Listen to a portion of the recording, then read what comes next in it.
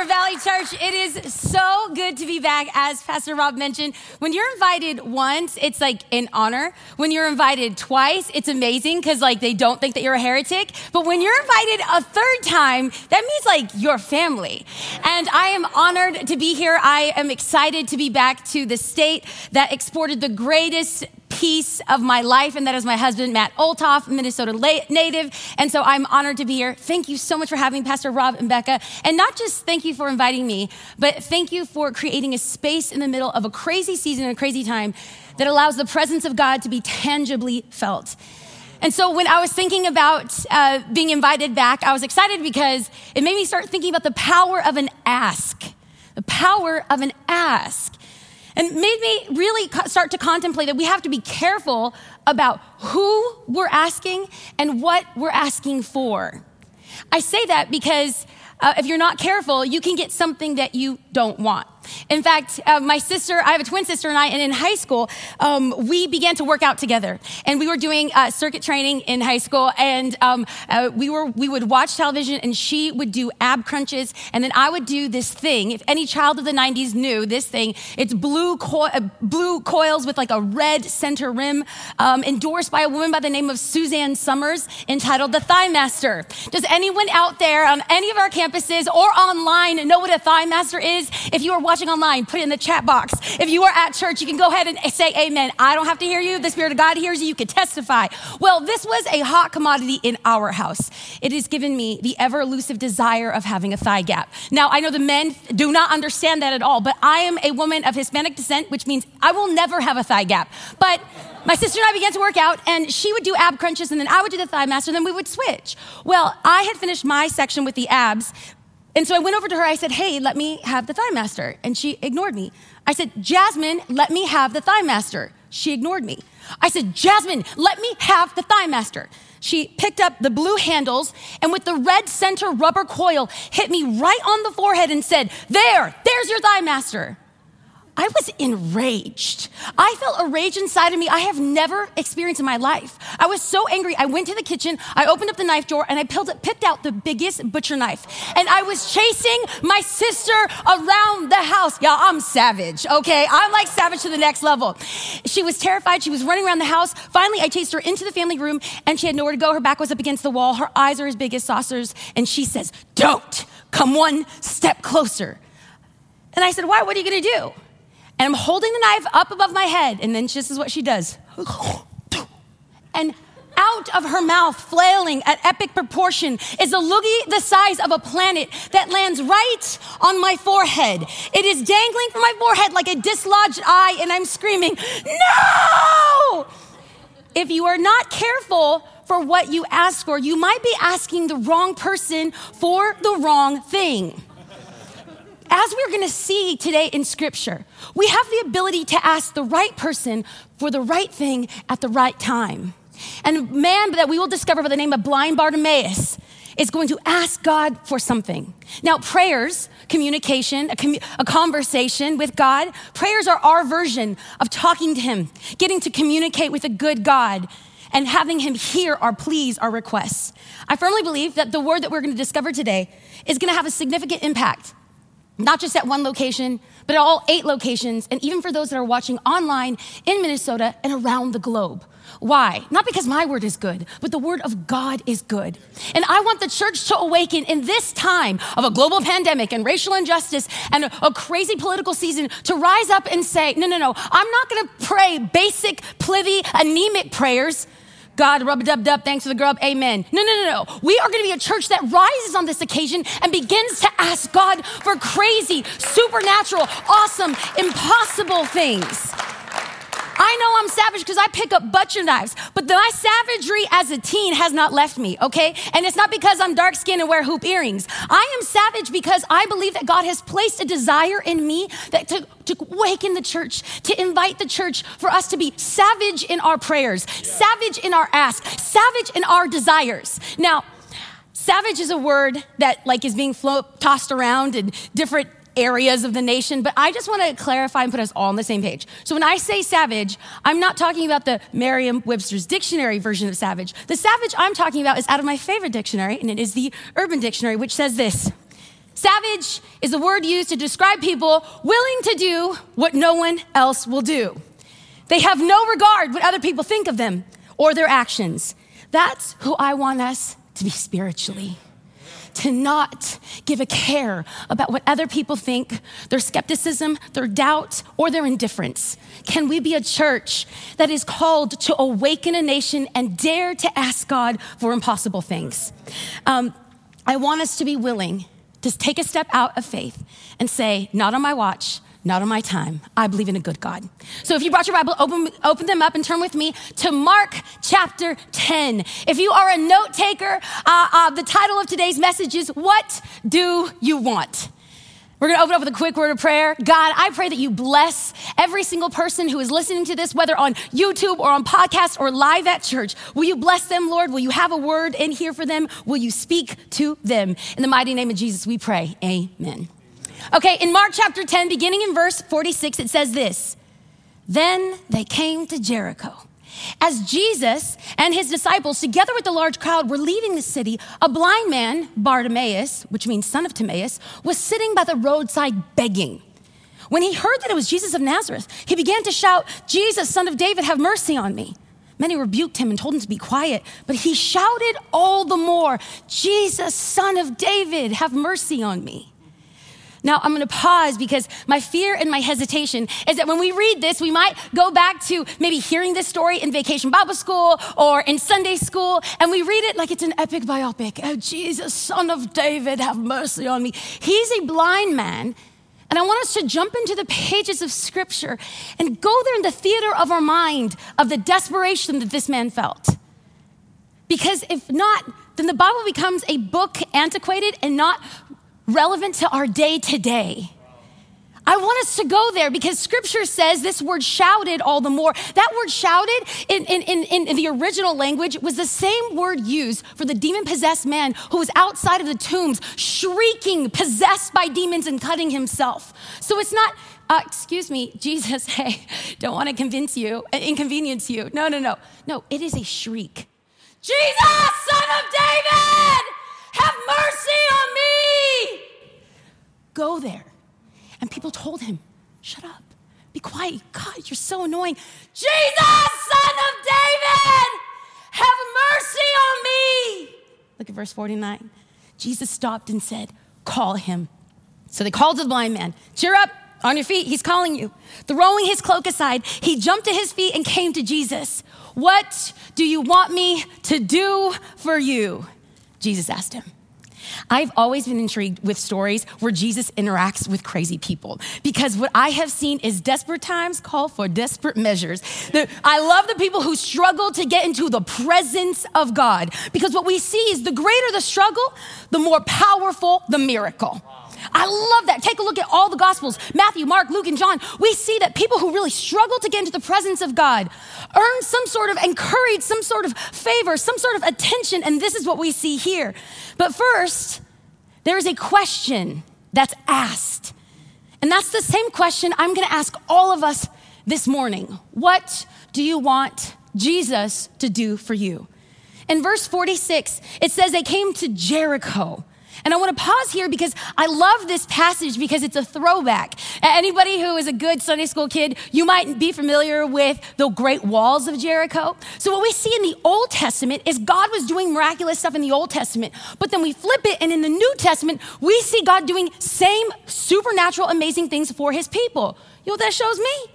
If God did it then, he could do it again. Amen, at all of our locations. This is a beautiful thing. We're gonna see an Old Testament miracle, a New Testament miracle, and I believe that God's gonna do it today for so many of our people who have faith to call out to God and ask for him for what he wants. Now, it's interesting that the scripture in verse 46, they listed that his name was Bartimaeus. Now, this is interesting, and all the word nerds are gonna appreciate this, but when people with an infirmity or an ailment were listed, it was usually by their illness and not their identity. A man with a withered hand, a woman with an issue of blood, a demon-possessed man. But yet this fool is named. People knew blind Bart. He got credence in the Bible. That is amazing. Now, this is interesting because his name, Bartimaeus, Bar in Hebrew means son of, Timaeus means honorable. So he is the son of an honorable man. Well, this is where the narrative flips. And this is where I want us to go into the pages of scripture and have this relevant for us today. Because what would it feel like if your father was a man of well reputation, honorable, esteemed in the community, and yet you feel like you are outside? Maybe that might resonate with a couple people in here today, where you hear just at Thanksgiving dinner, you could have been, you should have been, you would have been, but you're not. I want us to get into the life and times of blind Bartimaeus, because cultural context, if you were blind, you couldn't hang out with certain people, you couldn't go certain places. You were relegated to the outside of the city. And scripture tells us that he was begging. A very common position of beggars even today in Israel and in Europe is to sit cross-legged. Why is that? Because theologians believe that there would be catching cloth, a cloth that would be laid over so that the blind, the lame, the maimed, the deaf, the mute would be able to catch what people dropped for them. It would be coinage, it would be finances, it might even be food. So go there in the theater of your mind.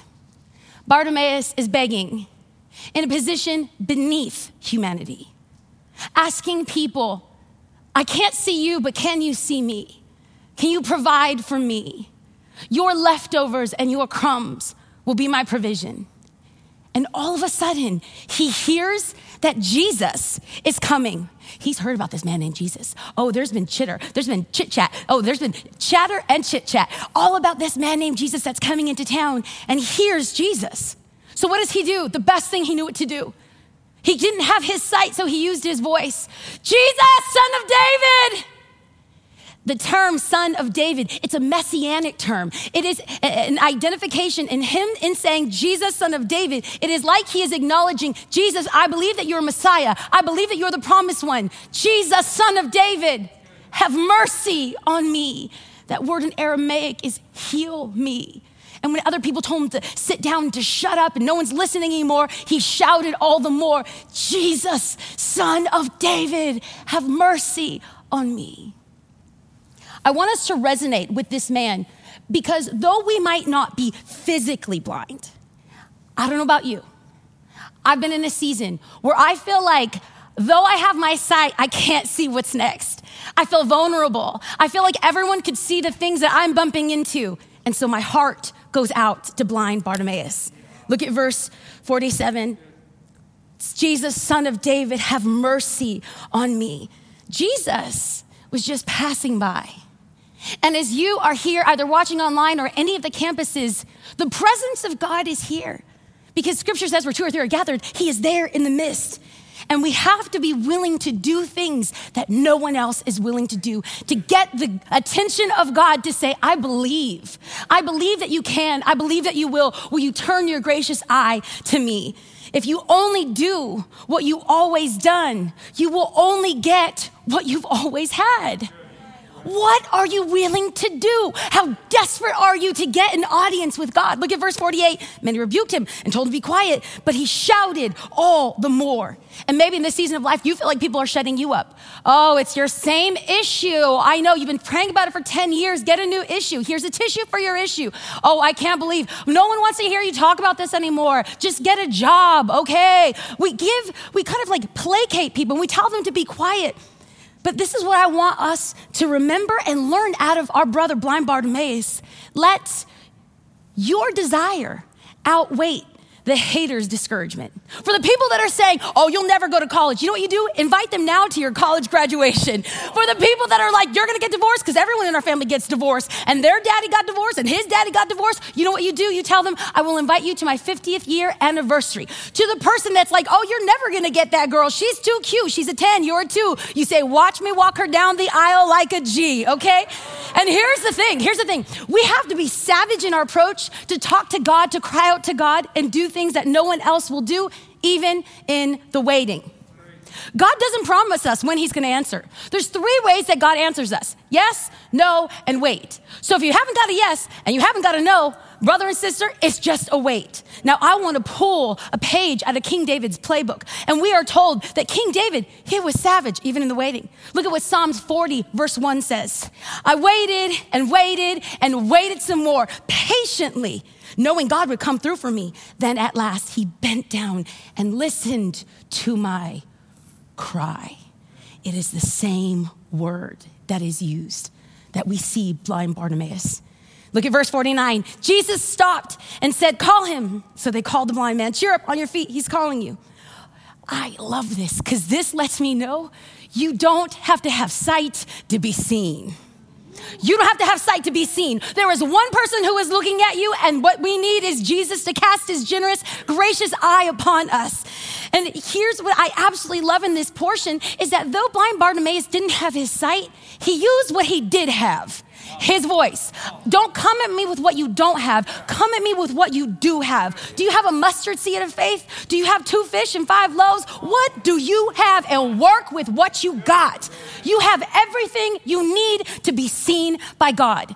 And let me be very clear, church. It is not your pastor, though they are great. It is not this team or this church that is going to save you. It is not your therapist or your counselor. It's not your kids. It's not your spouse. It's not your education. No, the only thing that could see and save you is Jesus Christ. But we as a church and your pastors say, stand up, cheer up. The master is calling you. That's the voices that you want speaking in your life, which is a side note. When you hear the still, quiet voice of Jesus calling you, don't ignore it. Get up, dust yourself off. And scripture said, throwing his cloak off. This is a little tidbit and a hint. If you are a note taker, this is what I want you to jot down. If you want God to move for you, you have to move towards God. The action and responsibility is on us. You want him to move for you? Move for you want him to move to us? Then we must move to him. Let me back this up with scripture. Look at verse 50. Throwing his cloak aside, he jumped to his feet and came to Jesus. Now remember, the catching cloth was used to catch the tidbits, the morsels, the finances that were going to be his living, his sustenance, his security. And what did he do? He threw it off. He didn't need that. He was not going to be met with the needs of people's maybe overt or forced generosity. He was going to go to the way maker. He was going to go to the miracle worker. He was going to go to the provider. Are you willing? Are you ready to move towards God when he calls you? Because we have to be a church that doesn't sing about God or think about God or talk about God or listen about God. No, we have to be a church that obeys God.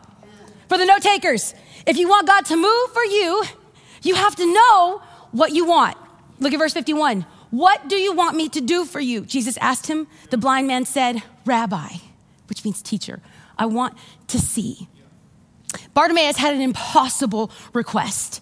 Impossible. And I firmly believe that there are people here and online with impossible requests.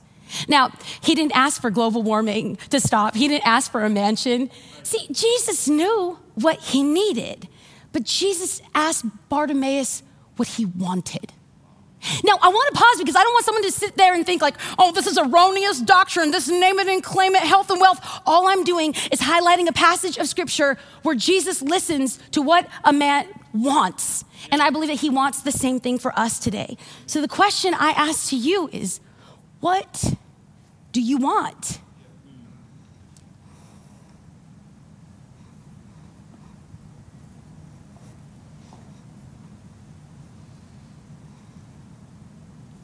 And my hesitation and my fear is that the church remains silent because we're afraid of what other people will think about us. We're afraid to respond. We're afraid that God will not answer. So we say nothing, like good Christians. But if we aren't living the life we imagined, it's because we didn't imagine the life that we'd want to live. Can you envision the life that God has for you? A life that is abundant, a life that is full. And oftentimes we get mad at God and frustrated with God. And maybe one of the reasons why God doesn't come through is because you haven't articulated what it is that you want. How can God give you what you want if you don't even know what you want? Let's work this out theologically. If God does give it to you, but you didn't articulate it or know it, how will you know that God gave you what you wanted? Case in point. Okay, I wanted to be a lawyer as a kid, whatever. Too much SUV. So many of us don't ask God for what we want because we're afraid of being let down. We're afraid of like, well, if someone knows that this is what I want and doesn't come through, then God's gonna look, powerlessness or that he doesn't like me. So what we do is we lower our expectations. We, like blind Bartimaeus, are stumbling in life and saying, God, I know there's 8 billion people in the world and there's a global pandemic and so much going on, but could you give me a cane to stumble around in life better? Instead of asking God for what he can do, and that is give us sight. Have you ever found yourself saying, I can't do this anymore. This is too much. I feel like I've lost my way. 2 years ago, we just celebrated 2 years at the Father's House, Orange County. And Pastor Rob, I was hoping you'd clap for me because church planting has been so hard. Okay, guys, it has been so hard. So 2 years in and 6 venues. 6 venues. Now, I know that there's a lot of campuses that are just popping up here, and so any of the mobile campuses know kind of how crazy it's been, but it's difficult when you walk into your venue on a Sunday morning that you rent, an event center that you rent, and you discover alcohol bottles, drug paraphernalia, razors, weaves. Oh, we found all of that. But our favorite discovery was when we opened up a cleaning closet and discovered that there was people living in the venue. We had homeless people living in the venue. We were actually next door to an Indian curry house. So we had all sorts of amazing scents when we walked into church. But this is my favorite Sunday. My favorite Sunday is when we discovered that on Saturday, the Thunder from Down Under, AKA Magic Mike and all his friends, were on the same stage that I was going to preach on. And if you don't know what Magic Mike is or the Thunder from Down Under, God bless you, saint. God bless you. I walked in on that stage. I had Lysol in one hand, anointing oil on the other, and I'm wiping up body oil on the floor from people gyrating on the place that I'm about to preach the word of God. In that moment, I'm hunkered down saying, God, you picked the wrong girl. I can't do this. This is not what you said. What happens when what God has said isn't what you see? What happens when what you hear isn't your hear? I remember being so desperate for a building and crying out to God and saying, we are like the wandering tribe of Israel, except they at least had a tent, God, okay? We don't even have that. And I think many of us are afraid to ask for God to move in big and mighty ways because we're somehow afraid that we're gonna hurt his reputation.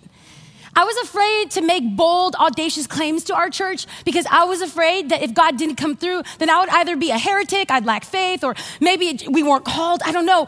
But my fear is that I'm seeing so many good, God-fearing Christians praying small, itty-bitty little prayers, trying to suffocate God into this little box so that no one makes a mess and everything's tidy and we all say hallelujah and love the Lord. But I believe that God is trying to break us out of our small dreams, our small desires, our small asks, and lift you up to his plan, to his dreams, to his purpose. Verse 51 says, what do you want me to do for you? Rabbi, I want to see. Do you know what you want, or are you getting leftovers of what other people are leaving behind? We as a church have a God who wants to hear what it is that we want. If you don't know what you want, you're gonna get what you don't want.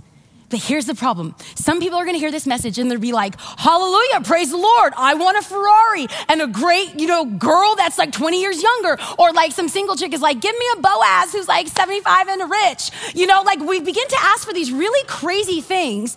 And this is why James, in James chapter 4, verse 2, he says, you have not because you ask not. When you ask, you do not receive because you're asking with wrong motives that you might spend what you get on your pleasures. So he's saying when you ask, you're asking for the wrong things. So we usually default to verse 3 and we say, well, the heart is wicked above all else. It's nefarious. I don't want to ask God for things because this is so selfish. But we ignore verse 2 that says, you have not because you ask not. The motivation is secondary. That's a secondary thing. We don't have because we don't ask. When you know what you want, have the courage to ask God. And this leads us to my last and final learning that we see out of this narrative. When you want God to move, delight in him no matter the outcome. It's not on your timeline. Look at Psalm 37:4. Delight in the Lord, and he will give you the desires of your heart. When you fall in love with God, he places a desire in your heart, in your soul. He will put passion there that he wants to fulfill. So the question I'm asking is, are you close enough to God that he could shape your heart? Are you willing enough to say, God, this is what I want? But what do you want? Because when we have a conversation, when we are savage in our conversations with the Lord, he begins to shape and shift our heart. Look at verse 52. Go, said Jesus, your faith has healed you. Immediately, he received his sight and followed Jesus. What if your faith healed your marriage? What if your faith brought someone to their faith? What if your faith opened up your spiritual eyes? What if your faith could qualify you? And I say these because the more that I talk about this and push people into ask God because you have not, because you ask not, I begin to see people get jobs that they are unqualified for. I see marriages come back together. I see wayward children come back to the faith. And let me tell you something. I stand before this church today, and this church is a marker in my heart. This community is a marker in my heart as a visual of what God has called us to do in Southern California. I stand before this church today when we didn't have a venue and rolling over one Monday morning in tears and telling my husband, we did not hear from God. We made a mistake. We are not church planners. My husband said, Bianca, we have tilled the ground. We've planted the seeds. We've removed the rocks. We've pulled out the weeds. God's gonna send the rain. And I believe that because what I heard in my spirit, not an audible voice, what I heard in my spirit is our labor is in vain unless God sends the rain. The very next day, my husband called me from a movie theater, an abandoned movie theater in downtown Brea, downtown Bird Street, which is in central Orange County, very, very expensive. And he said, hey, B, I think you should come down here and check out this venue. He said, don't get excited. It's really expensive. We're not gonna be able to afford it. Clearly, I'm the one with faith. So I walk into the venue and it's this old abandoned movie theater, and I look to the right and there is a 75-foot painting of the 1943 movie of Gene Kelly, Singing in the Rain. And I heard the Spirit of God so quicken in my spirit and say, this is the rain that you wanted. I was all up in there like, this is our home. Bring in the couches, pull back the curtains. This is our home. And my husband's like, Bianca, slow your roll. We don't know. I said, Jehovah Jireh, the Lord provide. The righteous prayers of a person availeth much. Come on, church. I get to stand before you today and let you know that a venue, we could not afford a venue, 50,000 square feet in Orange County, California, so far beyond what we could ask, think, hope, or imagine is ours. I get to go to a home because God asked, what do you want? So church, the question I ask today is that if Jesus walked these rows, if Jesus was passing by you like he was in Jericho, what would you tell him? If he were to ask you, what do you want? Well, scripture says where 2 or 3 are gathered, he is there in our midst. So the presence of God is roaming in this room and even in yours online and asking you, what could I do for you that you can't do for yourself? What can I do for you that would prove to you that I see you? Would we be a church that screams out, Jesus, Son of David, have mercy on me? Let's pray. Spirit of the living God, we invite you into this space to have full residence. We ask for the supernatural gift of faith. Faith for our brothers and sisters, for healing, for provision, for salvation, for even the supernatural, God. We are believing that your Spirit is on the move, that revival is yet to be had. Our greatest days are yet ahead for the United States of America. I believe, Lord God, that you are gonna do something that so blows our mind. Will you quicken in our spirit the ability, the confidence, and the power to call out to you with our greatest need. In the mighty name of Jesus, we pray. Amen.